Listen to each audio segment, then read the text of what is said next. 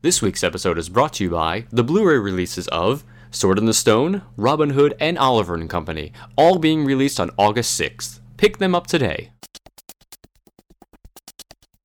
Communicore Weekly. Come on and get geeky. We bob around boats and five-legged goats. Communicore Weekly. You might catch some freaking. You waited all week. I'm sure you already know that it's the greatest online show.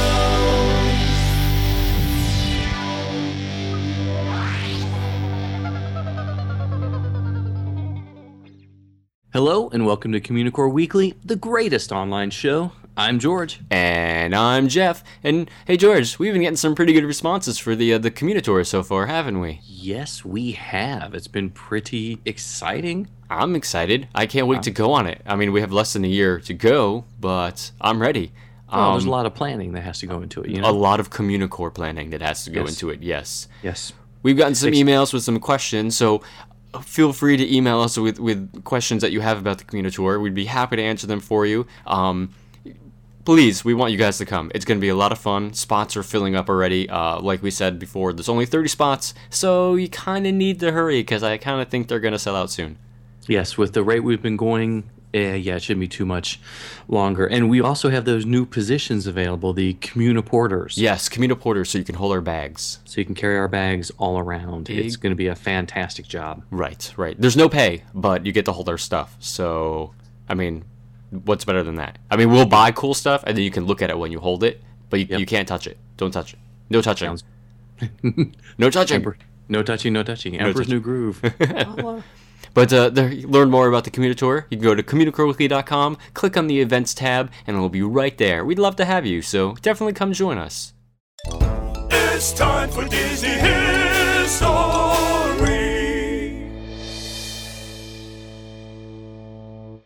The Mark Twain riverboat, located at Disneyland, takes guests on a scenic 12-minute journey around the rivers of America, which is actually a lot of fun. I do it every single time we're there. It's a blast, not to rub it in or anything. Even when they make you go up and steer it? I prefer that I go up and steer it, but that's a special thing. You have to ask the captain of the boats if you can do that, and generally they let you do it if nobody else is waiting. Oh, but anyway, the 5/8 scale sternwheeler was originally named the Mark Twain steamboat and was the first functional riverboat to be built in the United States in 50 years when the park opened in 1955. Now, the idea for a Mississippi-type steamboat, it goes back to the original plans for the first Disney amusement park that was going to be built across the street from the Walt Disney Studios in Burbank, California. Obviously, that idea didn't get too far because there is no theme park across the street from Burbank Studios in California, but we still have the riverboat here at Disneyland in Anaheim, California. Exactly, but you're not saying like there's a dragon hiding the park. No. The riverboat has not always been there. Okay, I mean, the plans have always been there, but you know, the actual riverboat hasn't been hiding, and the villains have been hiding. I forgot. I don't even want to talk about it again. I'm done with that. Well, okay. So since the Mark Twain was the first functional paddle wheeler built in the United States in over 50 years, as Jeff mentioned, the designers at WED had to conduct extensive research in order to build it like the riverboats that were built in the heyday of steam-powered ships. In each of the 3 decks for the ship, they were assembled at the actual Disney Studios in Burbank, while the 105-foot hull was constructed at Todd Pacific Shipyards in San Pedro, California, which is also where the Columbia's hull was built many years later. Now, Admiral Joe Fowler, who was Disneyland's construction supervisor, and he was a former Navy admiral, he insisted on creating a dry dock for the ship that would eventually become the Rivers of America. Now, Walt didn't really like the idea too much that all this land was going to be taken up by this massive excavation, and he referred to the dry dock first as Joe's Ditch, and then later as Fowler's Harbor, which is kind of interesting because when you're at Disneyland today, you can actually see where it is. I mean, they still use it as a dry dock, and they actually call it Fowler's Harbor with the theming, so it's pretty neat. But Walt was actually a big supporter of the riverboat itself, and he funded its construction out of his own pocket when all the corporate funds for it fell short. Wow, that's impressive. So like the first time they went to fill the river, the water that was pumped into the rivers of America soaked through the riverbed. No. You know, I hate wetting the bed, so Same thing. Fowler quickly found a supply of clay that he used to replace the soil stabilizer that they had used to line the river, and the second time was much more successful, thank goodness. Mark Twain had her maiden voyage on July 13th, 1955, 4 days before the park officially opened, for a private party that was celebrating Walt and Lillian Disney's 30th wedding anniversary. And before the party, as Fowler was checking to make sure everything would be ready for the 300 invited guests, he found Lillian sweeping the decks of debris and joined in to help her. Now, Disneyland's opening day brought further problems for the Mark Twain, unfortunately. Actress Irene Dunne, star of the movie Showboat, actually had trouble breaking a bottle of water from many of the major rivers across America. She had trouble breaking it across the vessel's bow for christening the boat on the show Dateline Disney. And also, during the riverboat's first official voyage, when the crowd moved to one side of the boat to the other to view each of the scenes along the rivers of America, the boat would list from side to side, and water started pouring over the deck because no one really determined the maximum safe passenger capacity yet. So clearly things like that were not thought of back then. Yeah, I'm wondering why there wasn't a film made on this, I have some footage of rollies from opening day, and you can actually see people on the Mark Twain, and the water comes like right up to right where their feet are, and it's kind of incredible. I mean, like a major disaster film. Like the capsizing of the Mark Twain. So we'll just call it Mark Twain, like Titanic. Like Titanic. I'll never let go, Walt.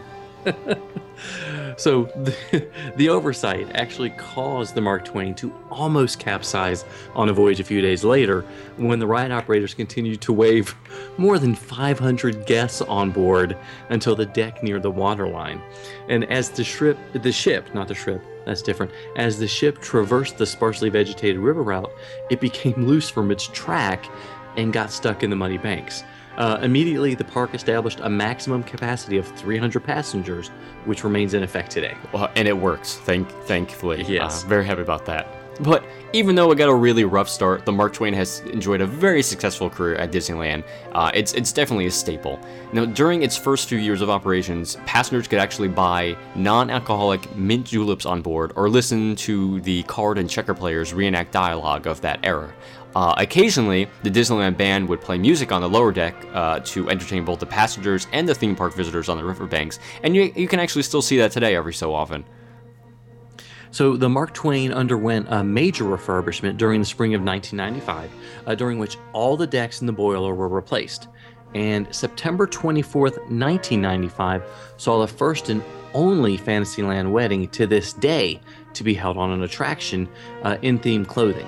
A local Orange County couple, Kevin and Patricia Sullivan, exchanged vows on the bow of the boat as she circled the rivers of America. The groom's father, Ed Sullivan, a 50-year Disney veteran, donned the classic Mark Twain costume for the once-in-a-lifetime ceremony. The couple sealed their vows by pulling the ship's steam whistle together. And from atop the uppermost deck, the couple let loose ropes, unfurling a ship-size "Just Married" banner across the stern. That must have been pretty cool to see. I wish I would have seen something like that. It was an incredibly great shoe. A wonderful shoe. So, when the rivers of America were drained in 2002, the boat was noticed to have a considerable hull damage, so of course they had to fix it. It underwent a refurbishment in 2004 to repair the entire hull, which included replacing the keel. Now, for the park's 50th anniversary celebration in 2005, a new, more colorful paint job was applied to the more durable riverboat. Solid gold, right? Only the best. Only the best. Only the best, yes. Okay, so the 150-ton, 28-foot-high, 105-foot-long riverboat, which departs every 20 minutes or so. It burns diesel fuel to heat its boiler, continuously heating water into steam, which is then routed to two pistons that turn the paddle wheel. Spent exhaust is then routed back to the boiler. It's guided through the rivers of America via an I-beam track, which is hidden under the green-brown dyed river water. It's dyed. It's not actually that color. No. So, when it starts to show a little gray, I guess they go in and dye it When again. it shows a little gray, clever. Shows a little gray, yes. So the boat draws only 18 inches of water because the river is relatively shallow. And at its deepest point, it's no more than 8 feet, near the switch at Fowler's Harbor, where it resides when not in operation. The boat uses clean, fresh water from a tank on board to prevent contaminants from the waters in the rivers of America from fouling the boiler. So I guess you do not want to be swimming in the rivers of America. He's a nerd, he's a geek, but we all like to hear him speak. So listen up to the words from his speech. It's George's Book of the Week. So I'm at odds with this book, and I know a few Disney nerds might get angry for this review, but I got to keep it real. Gotta maintain that street cred. Gotta keep it real. So, well, the book is Walts Revolution by the Numbers by Harrison Buzz Price, and I was really, really excited when I started reading this because I knew a lot about Buzz's history with the company. It was published in 2004, and it's sort of a memoir and sort of a history of the development of themed entertainment, which hopefully will make sense later. Harrison Buzz Price should be a name that's familiar with most Disney fans. Buzz worked for Stanford Research Institute and was on the small team that helped pick the location for Disneyland. And from that auspicious start, Buzz would work on an incredible amount of projects for Disney and other leisure-themed entertainment venues, and he would be one of the most requested economic analysts for the theme industry. It's a lot of big words. The book is divided into two parts, and that's where my issues with the book start. The first section is more memoir, and Buzz spends a lot of time detailing the work that he did for Disney. We meet an incredible cast of characters, including Walt, C.V. Wood, Roy, and many more. It's amazing to have such an insider's look at the first 50 years of the industry after Disneyland. We're also introduced to companies and royalty, yes, royalty, from all over the world that contract with Buzz and his company, Economic Research Associates, and Harrison Price Company. They are all hoping to, recreate the Disneyland magic. The amount of details that Buzz provides and the stories of success are almost as shocking as are revealed. After many anecdotes, I was left wondering if I had read reports that should have been redacted. It just seemed like he was giving away a lot of secrets. But, hey, that was kind of fun. Now, the second half of the book is the part that I struggled with. Buzz introduces the concept of roller coaster math, and there are a lot of mathematical and economical concepts and formulas strewn throughout the text. It was really difficult to get through. Still, it's pretty amazing to see how scientific the entire process is. What Buzz really gets down to is he sort of tells you, here are the steps to decide whether you can build a theme park in an area, have a World's Fair, create a museum, an aquarium, or anything that's going to attract a lot of visitors based on where it is, the seasons, how many tourists are in the area, local dollars.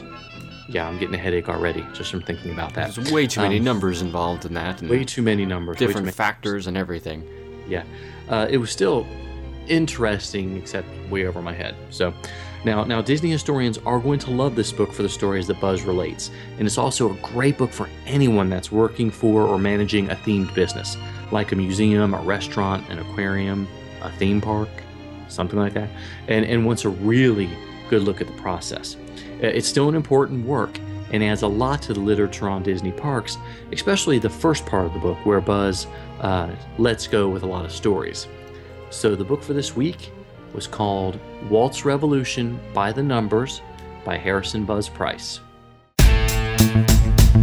What we liked, what we didn't like, Yays and the Booze, 60-second review! So we've got another handful of Disney released Blu-rays to talk to you guys about this week. We've got Oliver and Company, Robin Hood, and Sword in the Stone, and I think we're going to take it backwards, chronological, and look at Sword in the Stone first, which is pretty good because this is the 50th anniversary of Sword in the Stone, so I would expect some spectacular stuff. I would have expected some spectacular stuff on the Blu-ray as well. I think we were both kind of disappointed with that, though. Just a little bit. So this seems to be a recurring review status for us. It's like, well, nothing extra special on the disc. Yeah, again. Anything that you could have, and I know George mentioned this earlier, that he has the 45th anniversary Blu-ray of Sword of the Stone, and all the extras are... Yeah, the 45th DVD. The 45th DVD, I'm sorry, that's right. There was no Blu-ray before. This is the first Blu-ray. I'm sorry. I apologize for that. The DVD has all of the same extras. The only thing that's new to this disc is a alternate opening where Wart meets Merlin. And, I mean, it's cool to see that, but, I mean... I don't know. It's nothing spectacular. It's not. And there was some other thing we discussed about before we started recording, and that was how it actually looked. Yeah, usually the transfer to Blu-ray for the animation is usually really, really good, if not spectacular. And this surprised me. And the fact that the Sword in the Stone did not look like it was transferred very well, or it had been mastered very well before the transfer. You know, the only thing I can possibly think of is that the original film itself, I mean, it was made during the time where it was very cheap and easy to make these kind of things, and it wasn't made all that well. So this is probably the best it's ever looked. But on Blu-ray, it doesn't really matter all that much. It doesn't look fantastic. Yeah, I was surprised at that. So, if you're a big fan of Sword in the Stone, which I admit it's a good movie. Oh, it's a fantastic movie. Yeah. There's no doubt about that. Love the movie. Love, the scenes. Unless you really love it, that's the only reason to pick this one up. Yeah. We were talking about the quality difference between the releases on these films, and I go back to The Rescuers that we reviewed months and months and months ago, and I was surprised at how bad The Rescuers looked. Yes. And The Rescuers was released after Robin Hood. So I guess that should be the next thing we talk about. So this is the 40th anniversary of Robin Hood, the release. And I found that this one looked a lot better than Sword of the Stone. It wasn't fantastic, but I think it definitely looked a lot better. Between the 10 years between the making of the two films, I think definitely helped a lot. The film itself, I still enjoy. It's not a obvious Disney classic to a lot of people, but I mean, if you don't already own it on DVD, it's probably a good idea to pick up the Blu-ray. What about the extras? I was surprised with the extras too. There was nothing really special on this either. Not at all. There was one new thing, I thought, right? Wasn't there? There was a deleted storyline, the love letters. Oh, the deleted storyline, yes, the love line storyline, which is really interesting. Yeah, it was cool to see that. And you can see how they would have added and how they were always working on the different facets of the storyline. Yeah. And what they had created. I thought this one looked, it looked a lot better than Sword in the Stone. But like I said, it seems to be rather hit and miss with some of these films. Yeah, they keep recycling the extras from their previous DVD releases, which is kind of upsetting, especially for anniversary milestones like this. You would think they would do something a little more, maybe a retrospective, getting some of the cast if they could, but apparently not. Yeah, because the Sword in the Stone had the great little Sherman Brothers mini documentary which is wonderful, by the way, which was done by Jeff Curdy. We won't say anything else. No more name dropping, but it looked like it was transferred directly from DVD or VHS actually. Yeah.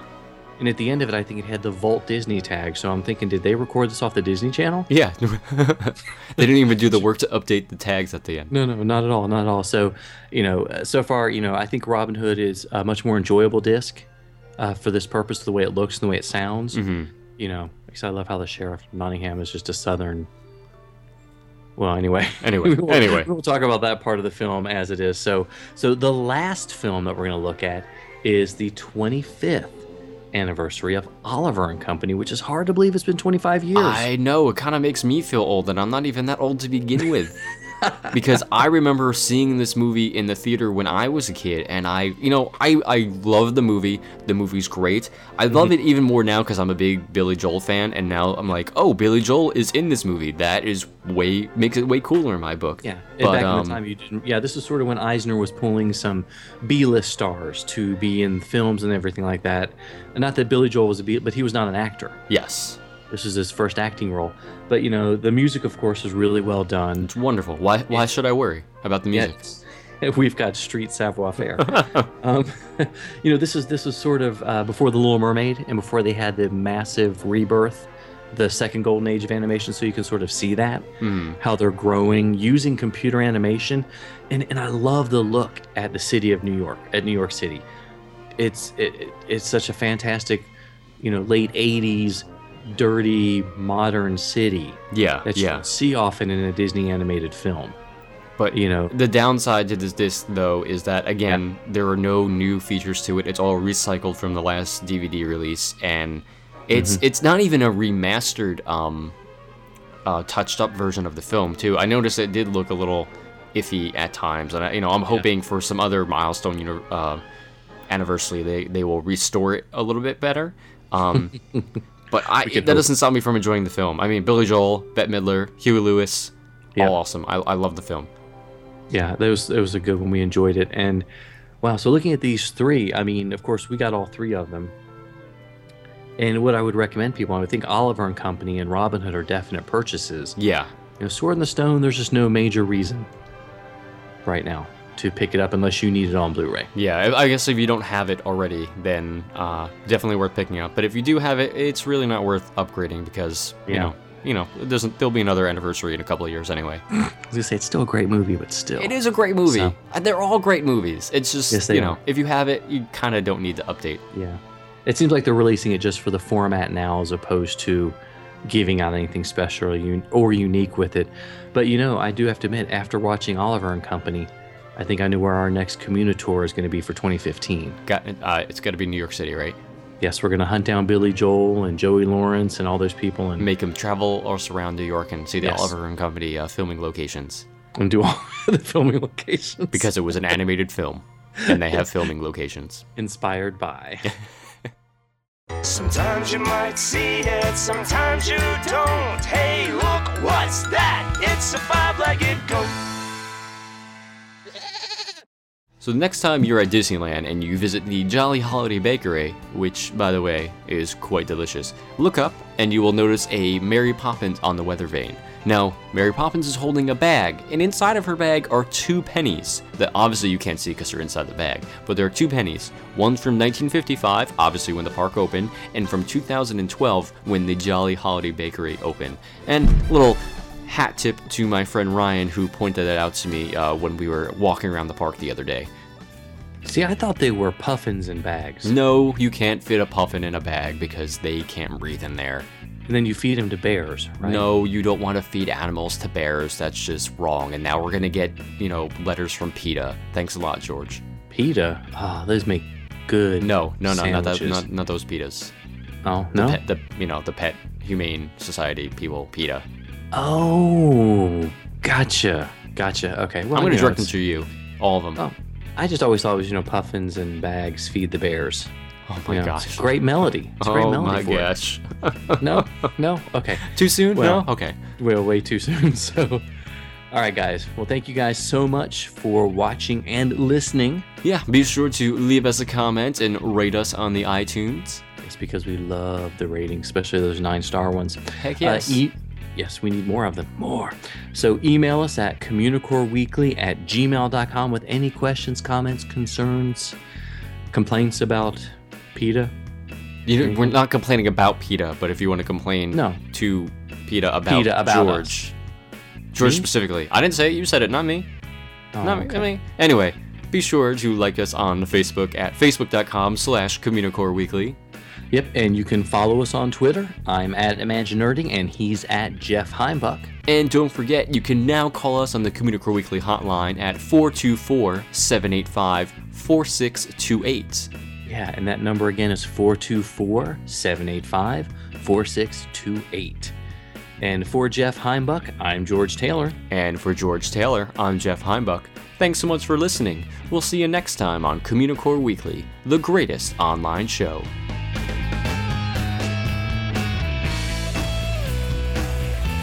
Haley.